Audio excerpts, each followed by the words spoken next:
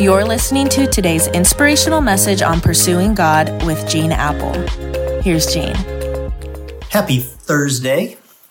We started talking yesterday about praying specifically for anxiety and what's at the root of it. And this all grows out of Philippians 4:6. And I want you to understand that getting specific with God about what's at the root of our anxiety isn't for God's benefit, it's for ours. In Mark 10, there's this blind guy, Bartimaeus, who is sitting by the roadside in Jericho, and he's begging. And can you imagine his anxiety? If you were blind in that society, they thought it meant you did something bad in your past. So they neglected you, and you had no idea where your next meal was coming from, no idea where you were going to sleep.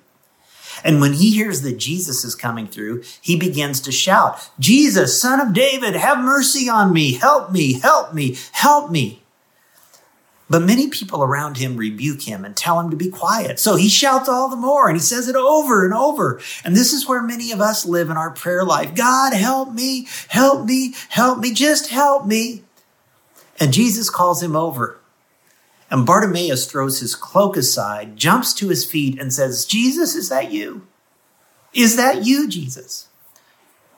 Listen to what Jesus asked him. It's recorded in Mark 10:51. He says, "Hi, blind Bartimaeus. What do you want me to do for you? What do you want me to do for you?" Now, can't you see the disciples going, "Hey, Jesus, did you not notice? Everyone knows this dude's blind. He's totally blind. Do you not think?" Jesus knew he was blind? Of course he knew he was blind.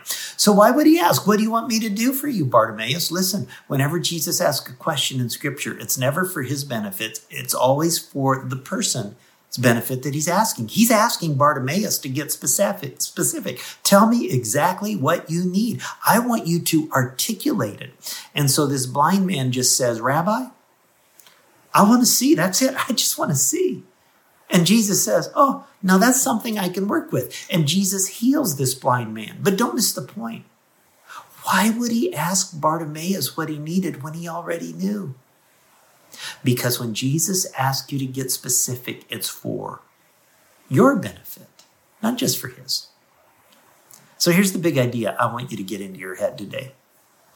The more you pray specifically, the more God can ease your anxiety personally. Let me say that again. The more you pray specifically, the more God can ease your anxiety personally. Specific prayer helps you get to the root issue. In my opinion, this may be one of the biggest reasons God wants us to pray specifically about anxiety instead of just generally, "Help me, God, help me, help me, help me, help me." When you dig, and it's uncomfortable to dig at the root issue in our heart, but when you dig, what some of you are going to find is you have some root issues that deal with guilt and shame in your past that you've never really allowed God to deal with. You know, I love the privilege of taking communion every weekend because when I really engage my heart and soul, it's a powerful reminder that God forgives all my past, all my present sin, all my future sin. There is some anxiety in our lives that we're never going to deal with until we rely on the grace and the forgiveness of God. Jesus carried that anxiety on a cross for you. You don't have to carry it anymore. But you've got to get to the root of the issue. Let's pray. God, it's a privilege to pray for my friends right now who are listening. And all of us carry some guilt and some shame and regret that causes anxiety. The anxiety of being found out, the anxiety of not being who others think we are, the anxiety of our own shame that we're not who we want to be. And we thank you that your grace is real and the blood that you shed on a cross is sufficient and able to cover all of our sins. And there is nothing that can separate us from your love.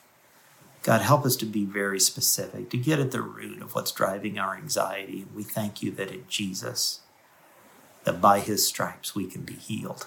And we pray our prayers in his name. Amen. Amen. Catch you tomorrow. You're listening to today's inspirational message on pursuing God with Gene Apple.